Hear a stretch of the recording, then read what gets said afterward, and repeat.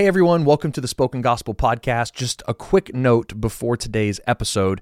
This summer, we're completing our series of introduction videos with our final season of filming, and we still need to raise about $30,000 to cover those costs, and we would love you to help us with that. And you can do that by visiting the Spoken Gospel website and clicking on Donate. And by doing that, you can contribute to bringing books like the Book of Revelation to life. And whether that's through a one-time gift or a monthly donation, your support makes all the difference in the world. So thank you so much and enjoy today's podcast.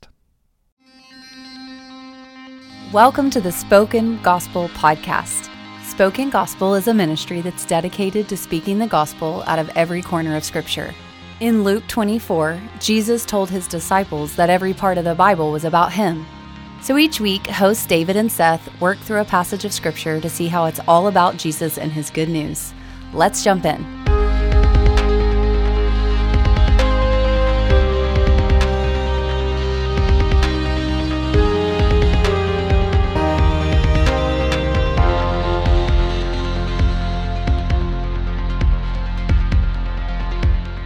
Well, welcome everyone to the Spoken Gospel Podcast. Thank you for joining us. Seth, how are you today? Well, I'm surviving. You're surviving. We're both surviving. We're both surviving. This is from deep within the quarantine bubble. We are alone in the office right now. Yeah, because Seth and I both tested positive for COVID. Even though we were vaccinated, we both had a breakthrough case, which was super fun. On the same day. On the same day. I blame you. I mean, I blame you. Okay. So, you know. I see how it is. I feel like there's somebody else to blame here. No. It's only the person sitting across from me. So anyway, we are both on, this is the last day of our quarantine, thank goodness. Thank goodness. But our office mates here at Spoken Gospel have been kind enough to evacuate and leave us a whole bunch of Lysol. So we're coming to you guys fresh out of quarantine. Unable to smell. Mine's just coming back. And ready to talk about the testimony of God. That's right. In the water and the blood. Here we go. So yeah, we're at the end of 1 John. It's been really, really cool going through this letter. We've just talked about the famous passage, God is love, and how we overcome the world through our faith in Jesus.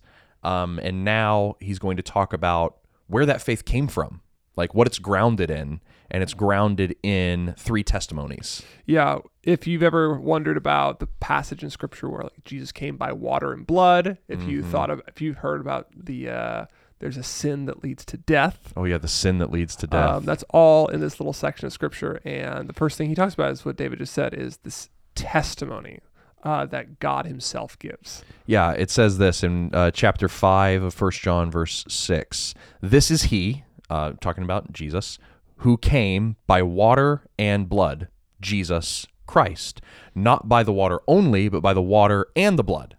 And then we'll stop there for now before we get to there's a third witness, the Spirit, but we'll get there.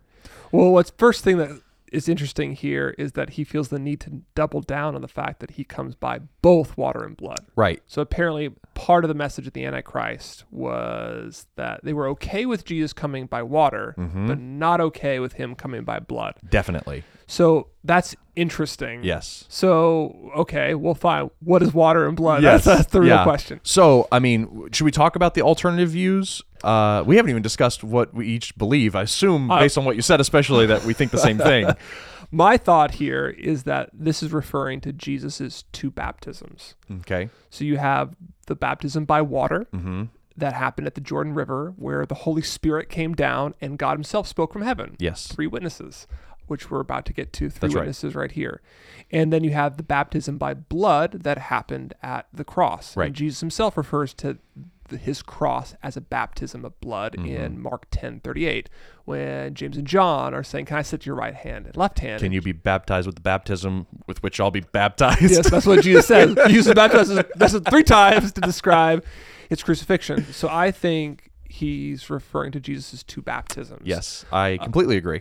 Okay, well, great. We are agreed. We are agreed. And the reason why the Antichrists did not believe that Jesus the Christ came by water and by blood is really important for their heresy. So apparently they believed it's likely. We can't actually prove this because we don't have their documents. Right. But we have other similar heresies that came about soon after this period of time that carried this idea that Jesus, the person in the flesh, the human being, was intermixed with the Christ, the Messiah from heaven, at his baptism. That at his baptism, when God the Father showed up and said, "This is my Son with whom I'm well pleased," listen to him. Mingled with... Yes, the Christ inhabited and dwelt Jesus, the person. And then from that moment to the cross, but not through the cross, not past the cross, but up to the moment of the cross, Jesus was the Christ. But then the heresy is, that's already super heresy. That he super heresy. But then they believe that the Christ left the person of Jesus before the cross and did not endure death. Interesting. And so for John to say that Jesus was the Christ through water, not at water, not in water, through, that means he was before, right? And then and blood, that Jesus was the Christ all the way through his death. Interesting. I had a different so that makes a ton of sense. As we mirror read what was it the Antichrist were teaching. I had a different set of symbols in my head as I was reading this. I kept thinking about the Exodus narrative, where you have blood, water, and spirit as the three signs of God's salvation of his people. You have the Nile turning to blood, you have the waters being parted and Israel going into the wilderness, and then you have the Spirit guiding Israel through the wilderness. And these were the witnesses of God's salvation to the people of Israel. And so you have here those same three witnesses again: water, blood, and spirit. And they are the evidence that Jesus has come and saved his people. Yeah. And so these antichrists are denying part of the salvation of God for his people, that he's come by blood. And I wondered too, if mixed in with that, there's also a sense it's the Messiah can't be bloody. Oh, totally. Yes. God can't bleed. It's inappropriate or offensive to have. God can come by water. There's something holy and pure about water. Yes. He can speak in a divine voice from heaven. The Spirit can land on him, but he can't be bloodied. Right. You can't have that much human in the divine, which is actually what John says earlier too. Yes. They deny that Jesus came in the flesh. Right. So I was thinking about that. Yeah, too. and it's both sides. It's how he came into this world and how he left this world. Both bother the antichrists. That he could have been born the Christ. Right? Right. Unto us a child is born, and his name will be Emmanuel, is offensive because it's too fleshly for God to have been an embryo. Yes. For God to have been yes. born. And so they needed something more spectacular and set apart. He manifests himself and indwells the person of Jesus at the water. Something more transcendent. That's right. That. Yeah. And it's no, the good news that John is telling us to believe is that God became flesh. And he was a personal witness to that he was born, that he was confirmed as Jesus the Christ, Jesus the Messiah, at his baptism. Yes. But that's not where he became Jesus the Messiah. And then he remained all the way through, and God in the flesh died. He was baptized in blood. He suffered.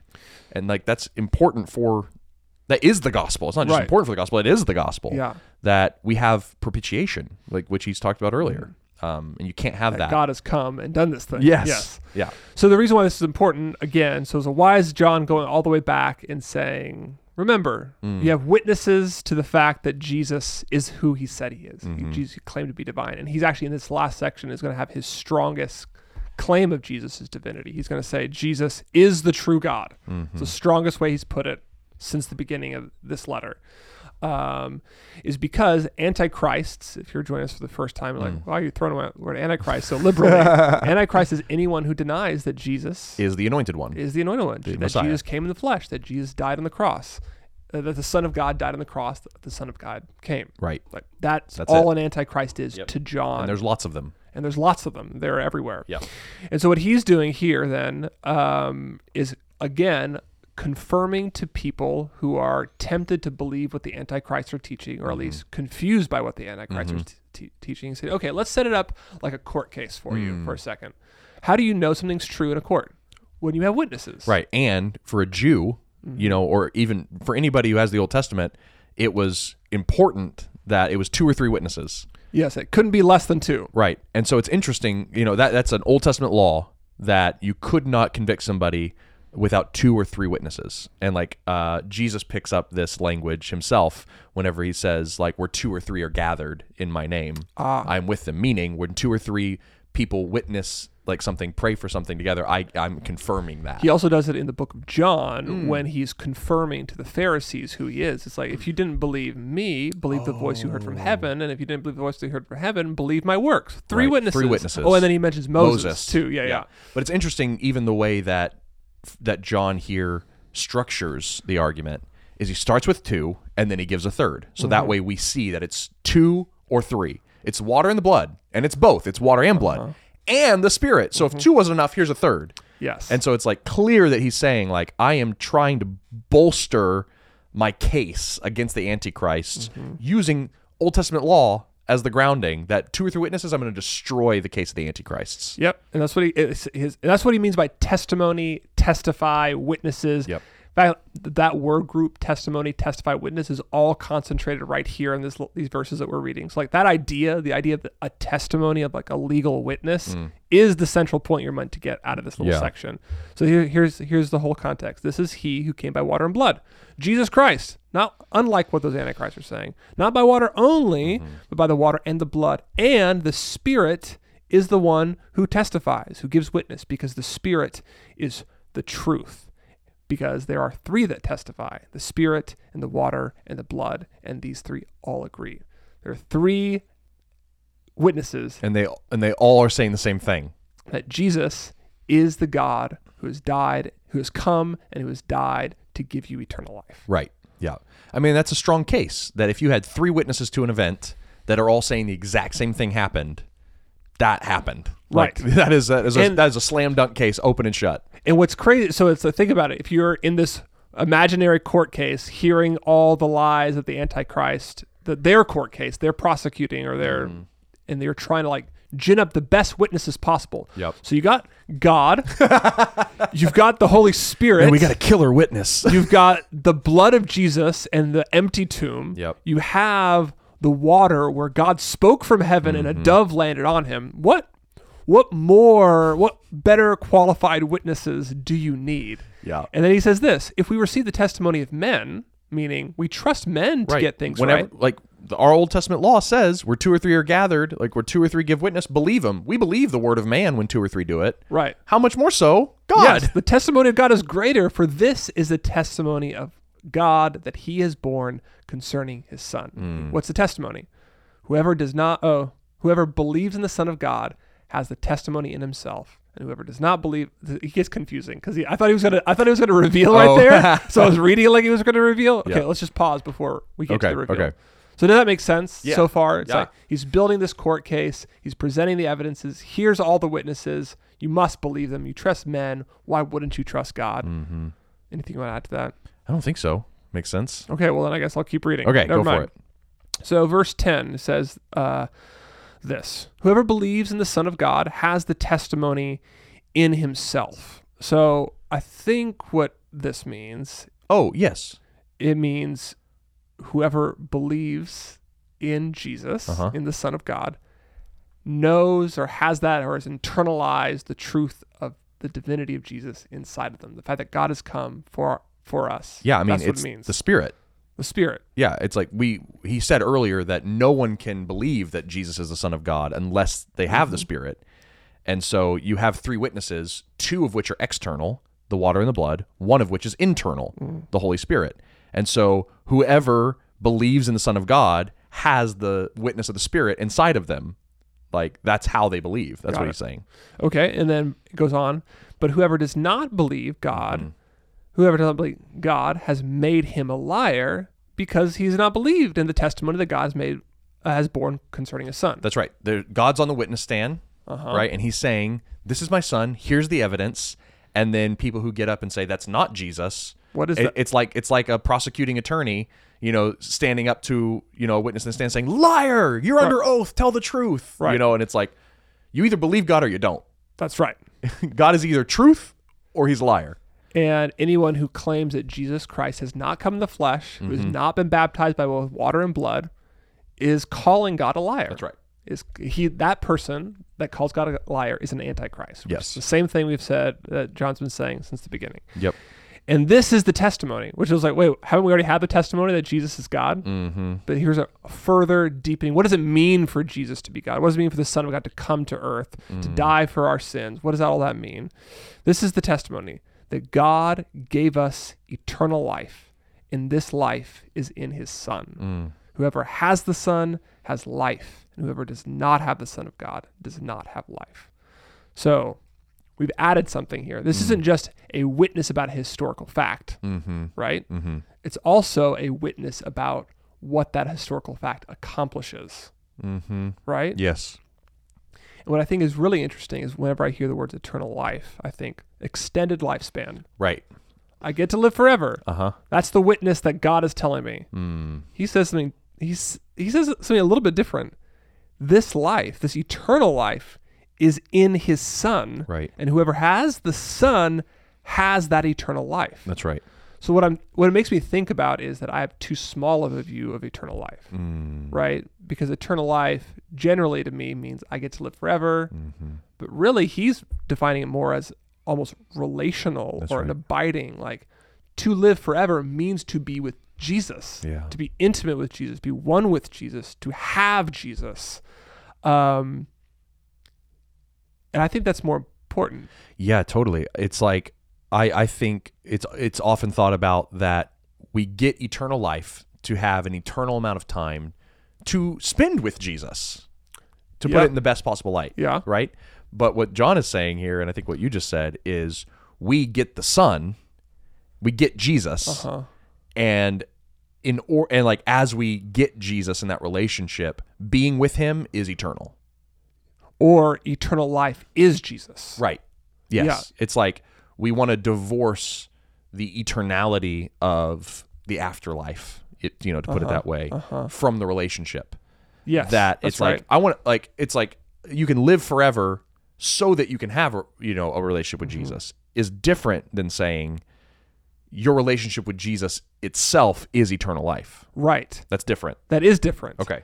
And it kind of changes it changes for me how I see or think about the antichrists. Okay. Whoever does not have the Son of God does not have life. They are rejecting the idea that they want to live forever. Right. They're rejecting what it means to live forever. Jesus. Being with Jesus is the point of eternal life. Yes. Or it is synonymous itself, with eternal life. And so to reject Jesus is to reject all final hope of immortality. And the reason this is confusing to us is because we have a different gloss for eternal life, a different understanding of it based on, centuries of progressing Christian thought. It's just like eternal life is this thing that we get that allows us to live forever. By the way, neither Seth and I are saying we won't live forever with Jesus. It has to be at least that. I just want to make sure no one thinks we're saying that we don't believe that. But it makes so much sense inside of 1 John itself, because he has already identified life itself as Jesus. He did it at the beginning of his letter. And eternal life itself is Jesus. It was with the Son. Jesus has always had eternal life in himself. He has always been eternal life in himself. He is God. In the beginning, God is his purview. It's who he is life. And so when you get God, when you get Jesus, you get the life that he has always had inside himself. Right. And think about it even maybe from this side of eternity. Like, how has John consistently talked about what it means to be saved? God being in us. Yes. And the Antichrists don't have God in them. So when you have eternal life in you now, right now, it does that is the beginning of what it will look like forever. That's right. And the Antichrist have already said, we hate that. We don't want that. We don't want that Christ in us because we prefer something else.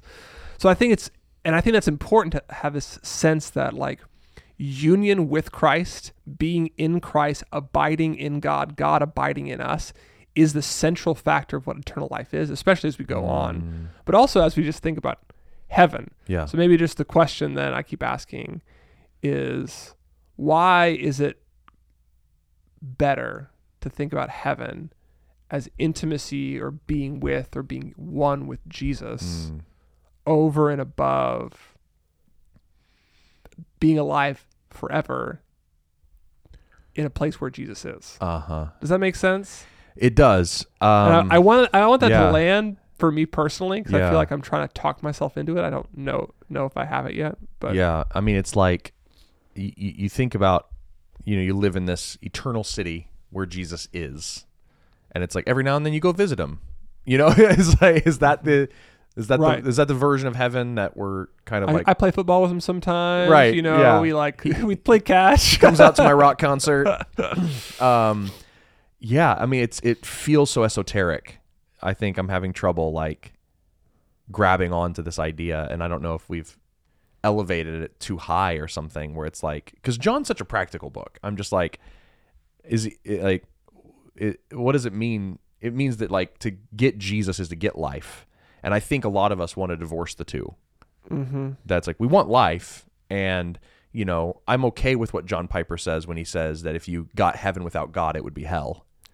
Yeah, I get that. I'm glad God's there. Yes, he's the best good. Yes, and I want to enjoy the best good, and I'm glad that he's there. So heaven will be full of God. I'm really happy about that. Yeah.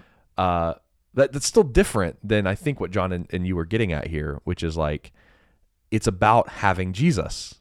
It's about being with Jesus, and Jesus being with you, you in him, which is super Johannine, which is, fancy way of saying like John's. Yeah. You read the high priestly prayer, you read, the last things that Jesus said, John 15 through 17. He talks all about this. Yeah. I really want to land what you're driving at, because I think it's important. Any way forward that you can see? No, I mean, I kind of goes even, I guess it goes back to like what even we talked about last week. God is love. There is a, not a primacy within the way that we describe God. God is more loving than anything else. Yes. But there is, I think John seems to be emphasizing, for the sake of his audience, and at least for us, that relational, intimate, indwelling facet of our experience of God that shouldn't go unaddressed. And so maybe that's all we need to say. It's like, when he says eternal life, don't just think live forever, right. Extending your lifespan indefinitely. Think about like the reason why you were saved. The reason there are 3 witnesses is to prove to you, to remind you that you will be with Jesus. And that's it. That's it. You'll be with Jesus, because what's been on the line the whole time? Am I in him or am I not? Right. When he comes, am I going to shrink back from him in shame, or will I stand before him in confidence? Right. The whole crisis of faith that these people have been having is, am I with God or am I not? Right. And he's saying, there's 3 witnesses that said you will be.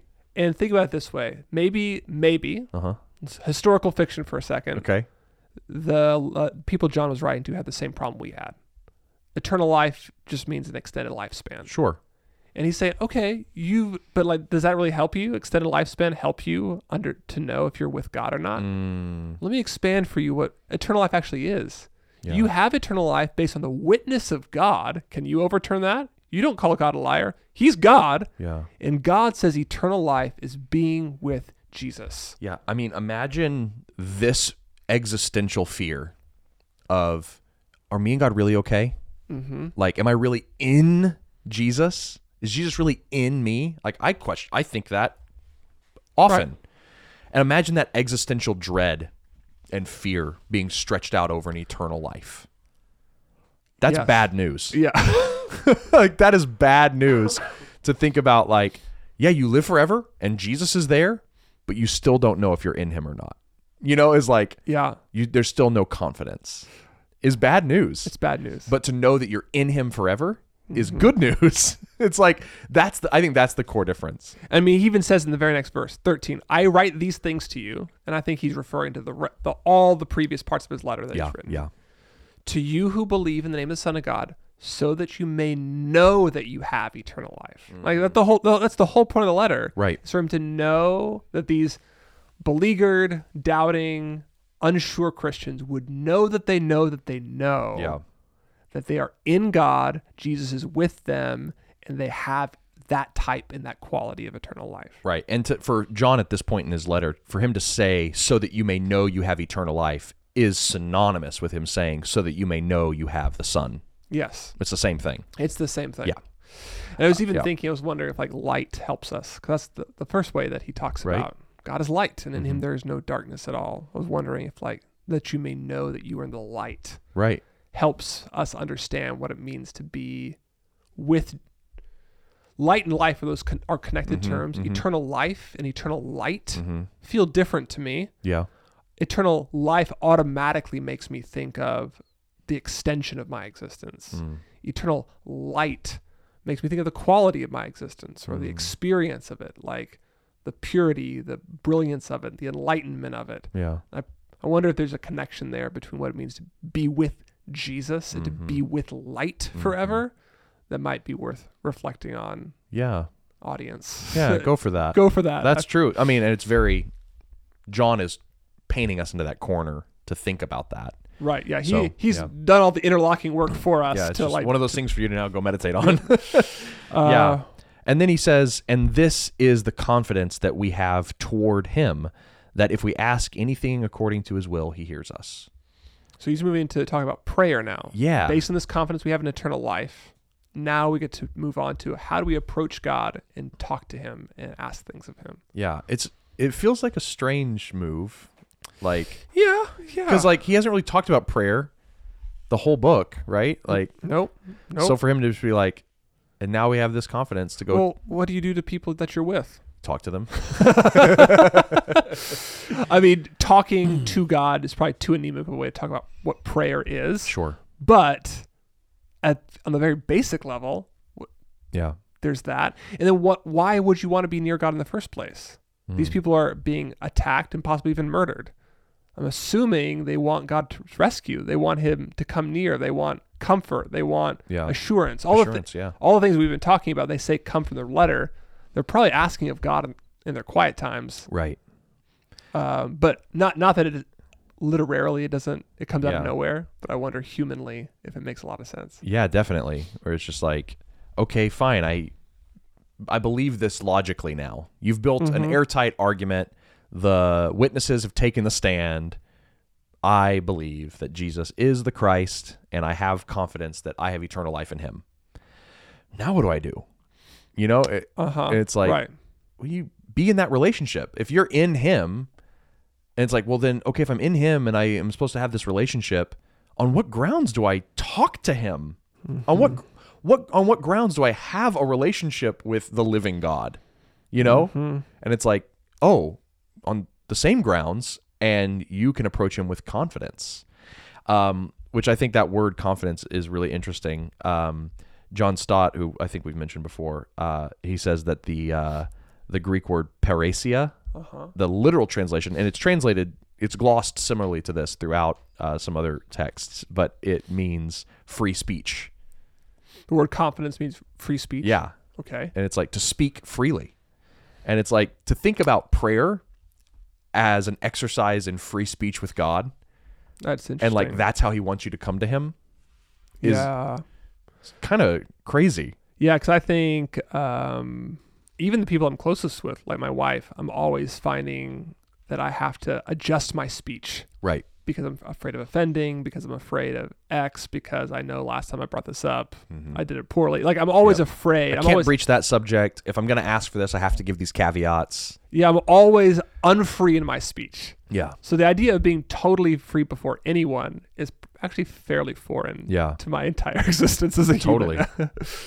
Yeah. But that's an amazing promise. Yeah. And so like to come with him with free speech, with confidence, and to ask anything, but it's not just to ask anything, right? It's to ask anything in accordance with his will. Then we know that he hears whatever we ask because we've asked it in accordance with his will. So this is one of those, again, these kind of connected dyads that John has done throughout, right? So he said, like, how do we know that we're in him if we love our brother? Now he's saying, how do we know he hears us if we ask things according to his will? He's doing the same thing he's always done. And I just was like, okay, but how do I know I'm asking something in accordance with his will? You know? And I think it's interesting that, like, an interesting question to ask of, like, how much of my prayer life, my relationship with Jesus goes into, like, knowing his will, you know? Yeah. Let's talk about will then. So, okay, I think, we can speak freely before God. Awesome. Mm-hmm. And we can ask anything we want according to his will, and we're confident that he will hear us and answer us. Mm-hmm. We know we have the request that we have asked of him. Right. This is like guaranteed promise. Yeah. If we ask according to his will, we will get. So I have one question behind the question. Is like, how do we know that? Mm-hmm. But the question you're asking is, well, what is according to his will? Yeah. How do we know that we're praying according to his will? I think it's probably helpful to talk about two different ways people talk about God's will. Okay. Sometimes there's like this idea of a secret will of God or the decreed will of God. Yes. It's the timeline. Right. It's like the sacred timeline. The sacred timeline. Any Loki fans out there? It's whatever happens in the course of every event in every person's life. That's right. I want to know if what I'm going to do is in God's will or not. Yeah. Should I marry this person? Should I move to that city? Should I eat at that restaurant? Should I put those socks on? Right. Those are all. I don't want to create a branch from the sacred timeline. Right. I don't want to create a branch from the sacred time. Like, God, please make sure I choose the right socks today. I've actually prayed that prayer before. I don't know. Doesn't surprise me. Have you not? No. I used to have like a lot of anxiety as a kid about not wearing the right clothes. I went out. No. And so I would pray to ask anyway. So there's that version of trying to know God's will and asking for that thing. And maybe less pedantically, but like, God, I want this person to be healed. I want this job interview to go right. If it's your will. If it's your will. Or I want to get this job. Or I want this side of the war to win. Or I want to be able to go to Paris someday. Like, there's those types of prayers. I want the Cubs to win the pennant. Yeah. Whatever it is. And like, how do we know? And we are hoping that if we pray it the right way, God's will be moved in that direction. So I just want to name, that's called like the secret will of God, the timeline will of God. Like, that's one version. Okay. But there's another type of will of God theologians talk about called like the decretive will of God, or the revealed will of God, which is simply God's promises in Scripture. Yeah, what God says he wants and does. Right. Yeah. And so is it God's will that you murder someone? No. His revealed will has said, don't murder. Yes. So you always know murder is against his will. Yes. So that's the revealed will of God. And we know it's always in his will to reveal his love for us. That's right. His love towards us because of what John says here and how Paul it's like prays. When people are like, I just want to know if it's God's will for me to like share my faith with this person. It's like, yes, it is, because he revealed to you the Great Commission to go into all the nations. Yes. Right? And so like we know that's his will. And so what I love about that's the background information. So the secret will of God and the revealed will of God. And so John's not talking about the secret timeline will of God. He's talking about the revealed will of God in his word. And to John's audience, that would have been the Old Testament. Mm-hmm.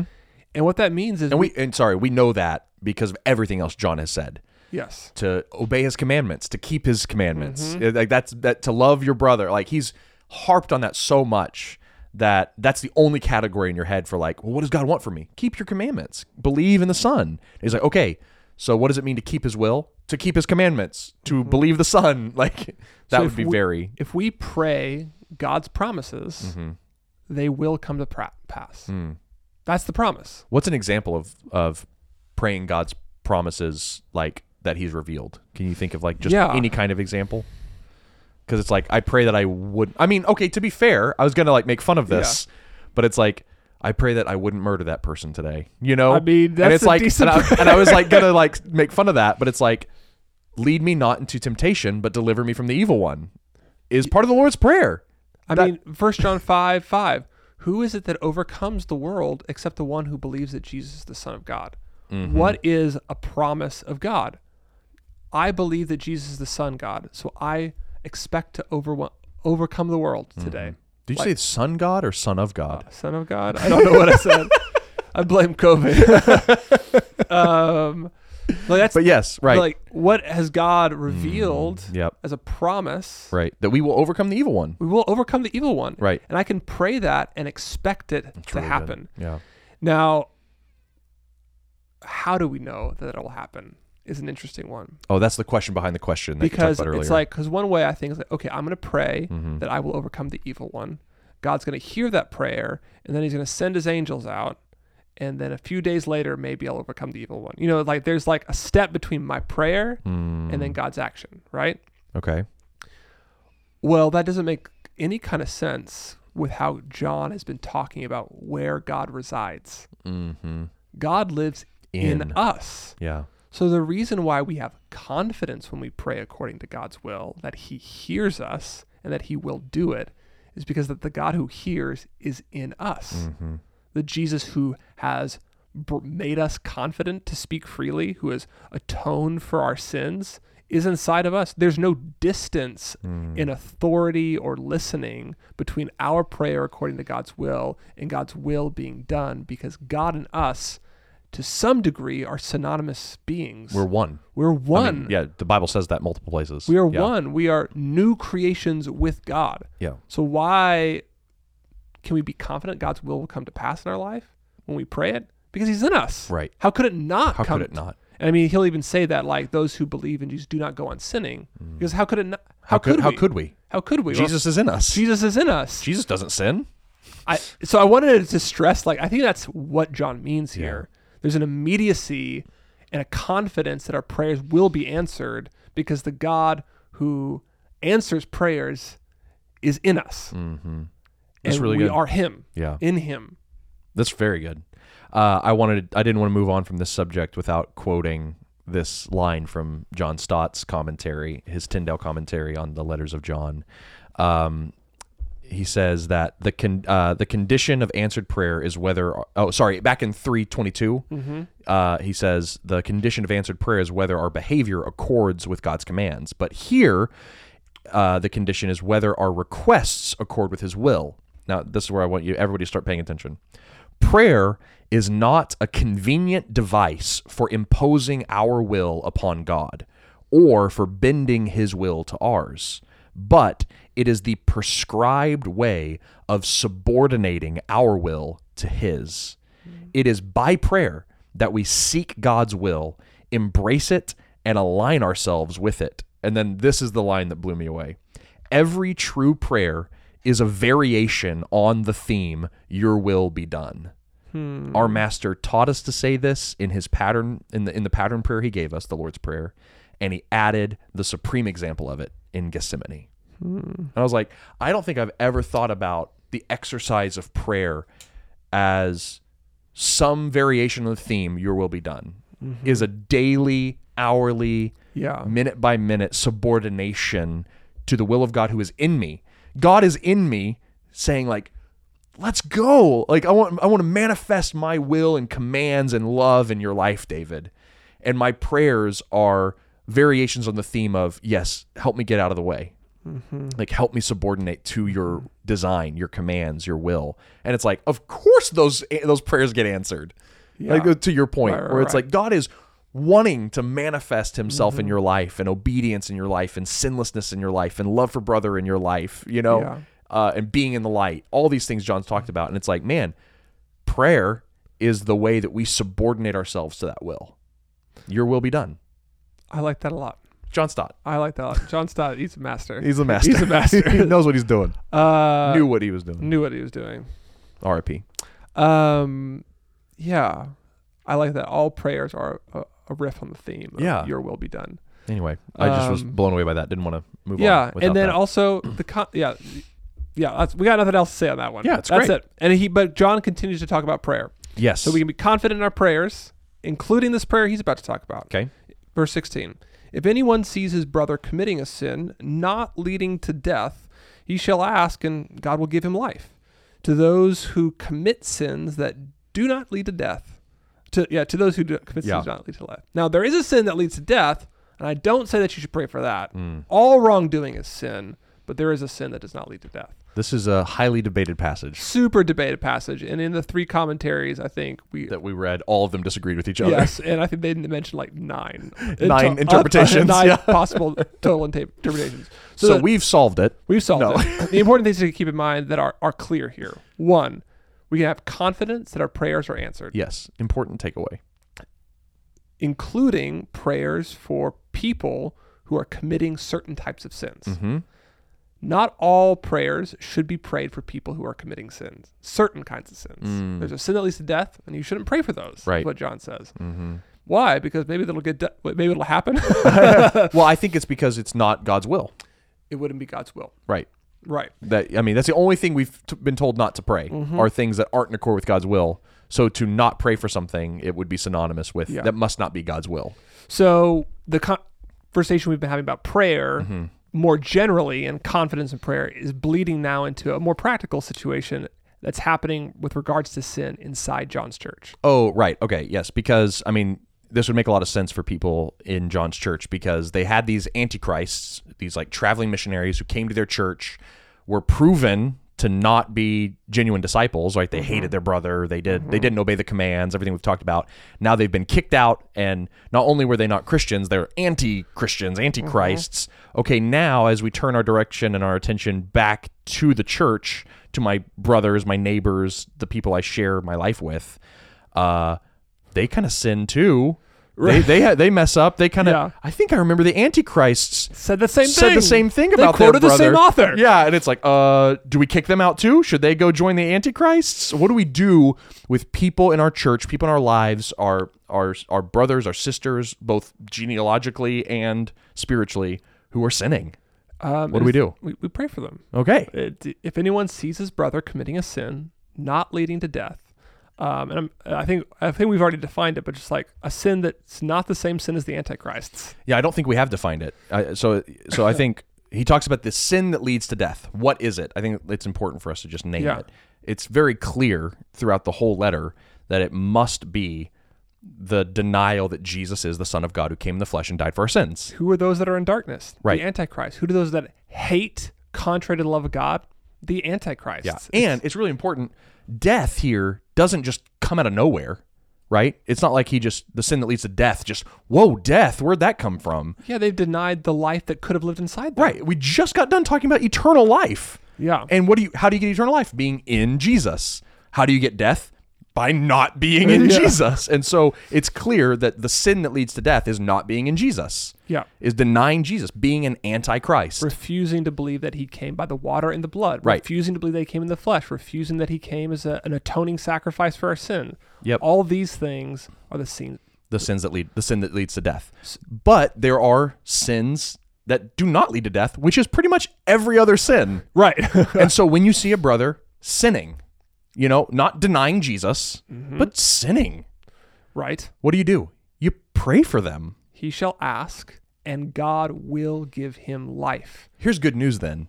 If he said that when we pray, we do so according with God's will, and it will be heard and it will be done, then we know that those who sin but don't deny Jesus, it is God's will that they be given eternal life. Yes. Like that they be saved. Yes. Like that's just good news that it's like, man, that person in my life that they're sinning and I don't know what to do. Is it God's will? It's like it's God's will to save them. It's God's will to save them, and if they're already saved, to make them holier. Right. And can I do a little Greek thing here, which is interesting? You can always do a Greek thing. So verse 16 in I think most versions of your Bible read it this way: if anyone sees his brother committing a sin not leading to death, he shall ask, and God will give him life. Oh, yes. But in the Greek, it actually just says he. Yes. And the reason that's confusing is because just 4 words before it says, he shall ask and he will give him life. Right. So it almost makes it sound like one way to read the Greek is that the person who prays to God is also the one who will give life to his brother. Right. But like only God can give life. But where does God live? In the brother. In the brother. That's right. So when you pray God's will for your brother who is sinning, you're being Jesus to that person. You're being redemptively loving that person and is bringing them back into God's life. Which goes back to earlier in John where we talked about like when we love our brother, we're being Jesus to them. Yes. Like yes. Like it's that, and then when you pray for your brother, that they might be lovingly restored, and you're praying that life would be given to them, that, according to the rest of 1 John, should bolster your confidence that you are in Jesus because you're acting like Jesus trying to redeem your brother. Like, it's just this awesome circle. It's an awesome circle. Yeah. So I loved that too. I felt like that one was more concrete for me than the confidence for the free speech in front of God to pray for whatever I want. I was like, there's an immediacy to, like, I see a sin in my brother. I want to call that out. I don't know what to do. I'm going to pray about that first. And because God, the life of God that lives in me. Yeah. I'm going to pray that life goes to them. And it will. Yeah. That feels really concrete and really exciting in a way that, like, praying just general prayers didn't. Yeah. So anyway, I was like, I think the more specific you can get there, the better. That's really good. So that's fun. That is really fun. I think it's like really practical too, where it's like, what is your response when you see someone in your life, in your church, exposed for sinning? Judge them, hold it against them. Yeah. Or is it to pray for them? Yeah. Like, it should be pray for them. And I don't know if I think about giving myself, it's like, do I give myself permission to pray for people? Yes, I do, of course. I just don't think to. Right. I just don't think to pray for them first. Yeah, but it's like, that's what Jesus did, right? He saw us sinning, right? And what did he do? Judge us? Hold it against us? No. He came and forgave us and gave us his life, literally, by dying on the cross. We become the advocate before the Father. That's right. That Jesus is for us. Jesus is for us. And it was so interesting. We have an advocate. If we do sin, we have an advocate with the Father, Jesus Christ the righteous. And this in is this what case, 1 John said earlier. Yep. In this case, like, now our brother has an advocate in us. Right. I am righteous because of God's in me. So I can pray as an advocate for him if he sins. Right. And see his confession and repentance. We're not saying that you're his savior or anything, but you are acting like Christ. You're acting like Christ, and by God in you, there is something powerful that takes place. And it's an odd enough union between you and Christ that John has intentionally obscured the language. That's right. He could have said, God will do it. Right. He said he will do it. Right. And there's double references in the sentence structure. Yep. He's intentionally making it ambiguous so that you remember that God is in you and you and him are synonymous in such a sense that when you pray according to God's will, God brings life. It's powerful. So then, what about the people who commit the sin that leads to death? Well, there is a sin that leads to death, and I do not say that you should pray for that. Now, I want to say something here. He actually doesn't say, don't pray for antichrists. Right. He says, don't pray for the sin that leads to death. You're right. It doesn't say, do not pray for that person. It doesn't say do not pray for that person. It says do not pray for that sin. I mean, it doesn't say that sin. Or it doesn't say pray for It just says do not pray for that. Now, that, ekenos in the Greek, could be that one. Yes. It could be that person. That person. It could also be that sin. So I wouldn't want to make too big of a deal out of this. But what I wanted to say, John is careful in his language here. Yes. He was very careful with his language previously to mention the interpersonal connection between our prayers and our brothers. And now he kind of makes it a little bit more ambiguous here. There's a sin that leads to death. I don't say you should pray for that. So if we took the hard line stance here, we're supposed to pray for our brothers that we see sinning in hopes that they would be reconciled and receive the life of God. Right. When we come up against an antichrist, somebody who denies that Jesus is God, vociferously, continuously, consistently, don't pray for that person. Yeah, and I think it's like, don't pray that person would be given life. Because I think what we're asking for the sinner is, God, give them life. You know, we're being their advocate, their intercessor in a sense, right? Where it's like, don't, either don't take the life away from them or, you know, give them life for the first time. You know, make them more holy or make them holy for the first time. And it's like, it would be against God's will to give eternal life to someone who's not in the Son. It's impossible. It's impossible. Eternal life and Son are synonymous. Exactly right. And so, like, when you have all that he just set up in your head, it actually isn't crazy. It's kind of an impossibility to pray for life for someone who is dead. Like, that's the wrong way to say it too. God has said there's eternal life in no one else except the Son. You cannot have eternal life unless you have the Son. You cannot have the Son and not have eternal life, right? And so to not have the Son is to only have death. Right. And so to pray that someone who does not have the Son also have eternal life is to pray for something impossibly wrong. You know what I mean? Yes. And it's like, it's kind of like, to put it jokingly, it's like the old question, like, can God make a stone that he can't, that's so big he can't lift it? You know, is like, yeah, in a sense, there's only one, and it's to give eternal life to someone who has rejected Jesus. Mm-hmm. And it's like, it's against God's will for that person in that state, right, to have eternal life. And John seems so confident that you can know that. He does, yeah. Which, I mean, in one sense makes sense about how clear he's been. Dark, light, right. Hate, love, obey, disobey. Keep the commandment, doesn't keep the whole book has been a test. Here's the litmus test to know if you're in Christ or not. And if someone's not, and they're an antichrist, you don't need to pray that person would have eternal life. Yeah. Which now, I wanted to add, I don't know if this is helpful, because it's like, okay, do I not pray for my friends that's an atheist?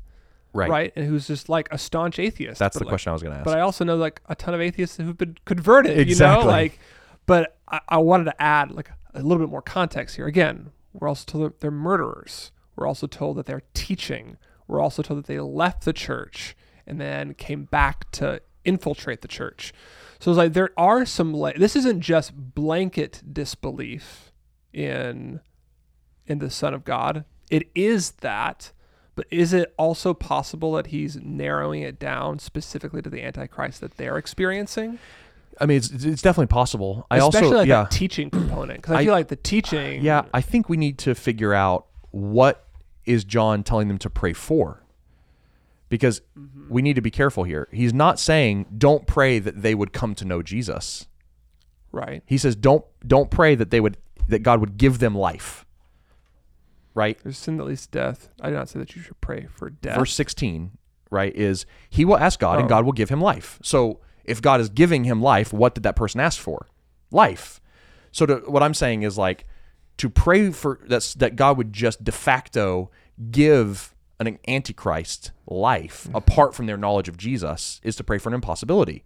Whoever has a son has life. Whoever does not have a son does not have life. You can't pray for that. Don't pray for life to be given outside of Jesus, because it can't be. Instead, what you can pray is that person would come to know Jesus. There's no need to not pray for that. So you're saying they'd be considering praying for life outside of Jesus for these people? Yes. What would that look like on the ground now? I don't know if I've ever considered praying that prayer. It would be universalism. It's like very like commonplace that God, in your compassion, give life to everybody, even those who do not know you, is a very common thing that millions of people believe today. And it's like God says, don't pray that prayer. Do not pray that people outside of Jesus would have life, because they are one. Because you can pray that they would come to know Jesus, because in him is life. But you cannot pray for de facto life outside of Jesus. Because life and Jesus are synonymous. Exactly right. That's the point we made earlier. Yep.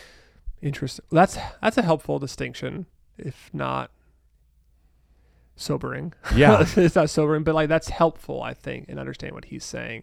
The temptation consistently has been to separate the good things of God from being with God. It's like, no, the reason you have the good things of God are because you are in God, with God, in God. God is in you. Right.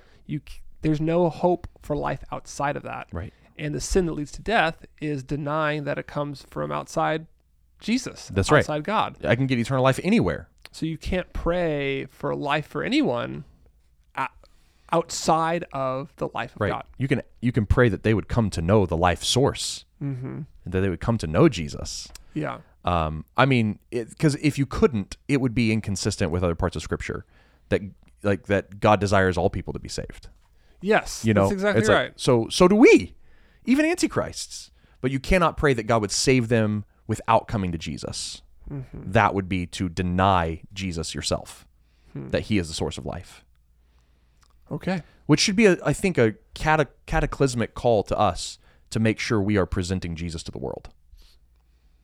Yeah. You cannot give people life or hope without giving them Jesus, without giving them the gospel. Yeah. And I think we want to do that. There's a benevolent God up there, and there's many pathways. It's like, no, there's actually only one. Yeah. Yeah, it's not a turn I was expecting this podcast to take, but like I think that's the right one. It's what John's been encouraging us to meditate on this entire time. Yeah. Is the synonymity of Jesus with light. Right. Jesus with love. Jesus with confidence. Confidence, yes. Like Jesus with eternal life. Eternal life. And those things don't exist apart from him. That's right. And you can only have them in Jesus. So much so that when you have them, you know you have Jesus. That's been John's whole point. Right. Yep. Yeah. Okay. So speaking of knowing, that's the last thing that he does here, right? Yeah. So we've moved on. So he has this section about the testimony. He talks about prayer for a beat. And now he kind of wraps up his letter in 3 we know statements. We know everyone who's been born of God does not keep on sinning. It's like, yeah, he spent a lot of time talking about that. But he who was born of God, so I think he's referring to Jesus there. Oh, yes, that's debated, but protects him, and the evil one does not touch him. Yep. So it's like, okay, guys, wrap it up now. Wrap it up. What are we going to talk about? Okay, we've been through this. We know that everybody sins, but we have an advocate with the Father. But he who is born of God, the Son of God, Jesus, or even your brother praying on your behalf, protects you, and the evil one cannot touch you. Harm you. Yeah. Apparently touch is a bad translation. Oh. I didn't know that until today. Sorry, ESV that I'm reading from today. But yes, yeah. We know that when we're in Jesus, we will not continue in our sin. We will we will fight sin, stand in the light, and that Jesus will protect us from the evil one because we've overcome the world by our faith. Yep. We know that. Yeah. So it's like you can know that when you're in Christ, you will conquer sin more and more, and that Jesus will protect you more and more from sin. We know that. Yep. Confidence. And the evil one, the world, its powers, the Antichrist coming against you. Yep. The lust of the flesh, the lust of the eyes, the pride of life will not overcome you. They won't overcome your kids. This is the one, and I mean, maybe your kids aren't believers. I know mine probably aren't.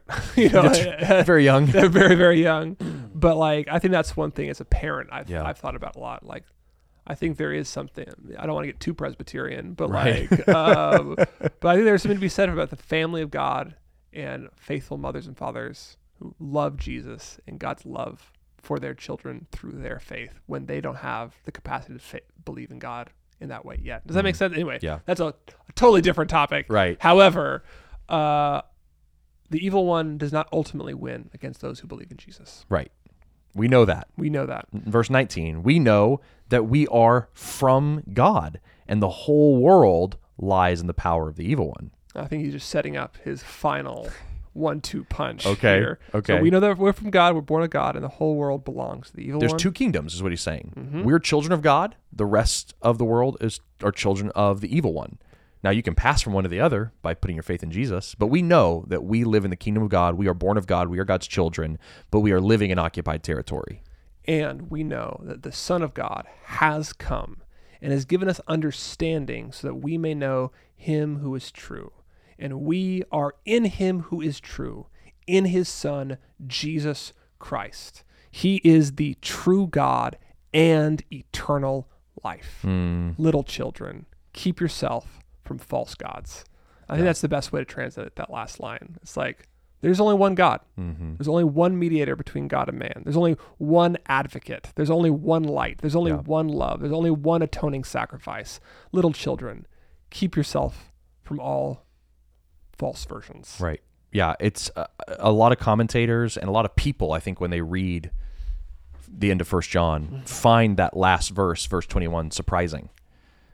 Keep yourself from idols? Where did idols come from all of a sudden? What in the world? And it's not like, I bid you farewell. I hope and pray that you will continue on. Like, nope. Keep yourself from idols. Bye.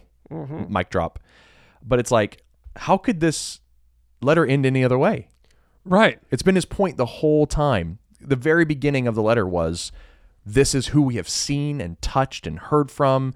It's Jesus. It's no one else. Life is found in no one else. It's only him. And like, so keep yourself from any version of what people want to say about Jesus or any other paths to eternal life other than what the testimony of the 3 witnesses that you've heard from. You could probably, that gets the emotive heart of it.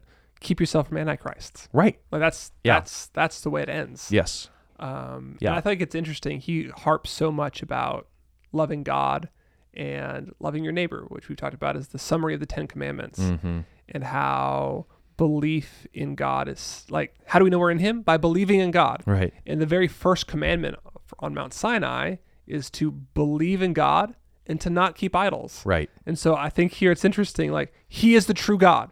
Jesus is the true God. In him is eternal life. Commandment 1A, commandment 1B, and don't have false idols. Right. That's like, it's his way of going all the way back to the beginning of Israel's history. It's so true. Yeah. Well, and it's like, that was the sin of Israel throughout their entire history, was idolatry. What they struggled with was false gods. It's what always tanked them. And it's like, it's no different today. No, false gods are just different ways. Yeah.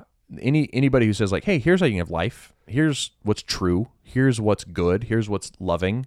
And it's like, no, only define all of those things one way. Jesus, who was the Christ, who died for us. Like, he defines all of that. He's the center of reality. And if one of my commentators is convinced that these secessionists are a form of Judaizers, right. They were people who at one time thought that Jesus might be the Messiah, but then were convinced he's the false Messiah.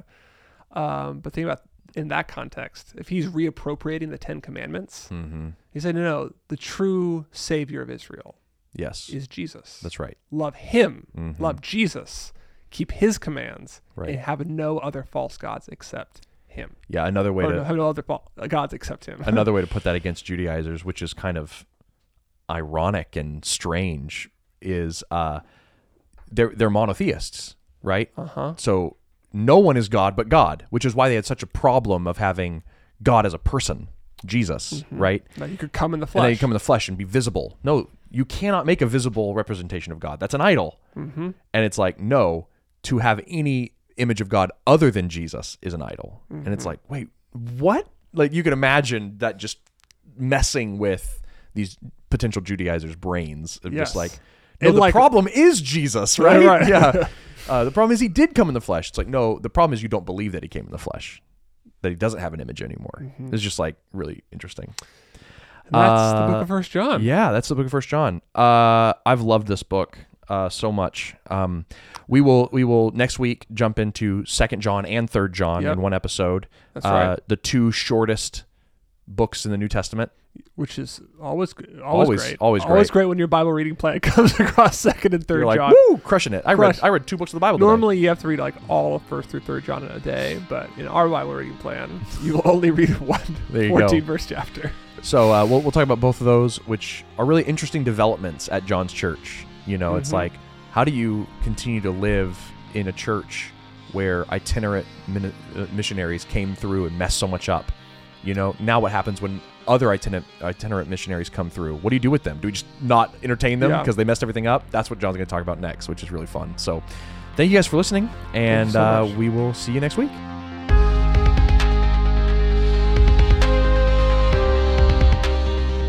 Thank you for listening to the Spoken Gospel Podcast. Spoken Gospel creates short films, devotionals, and podcasts like this one.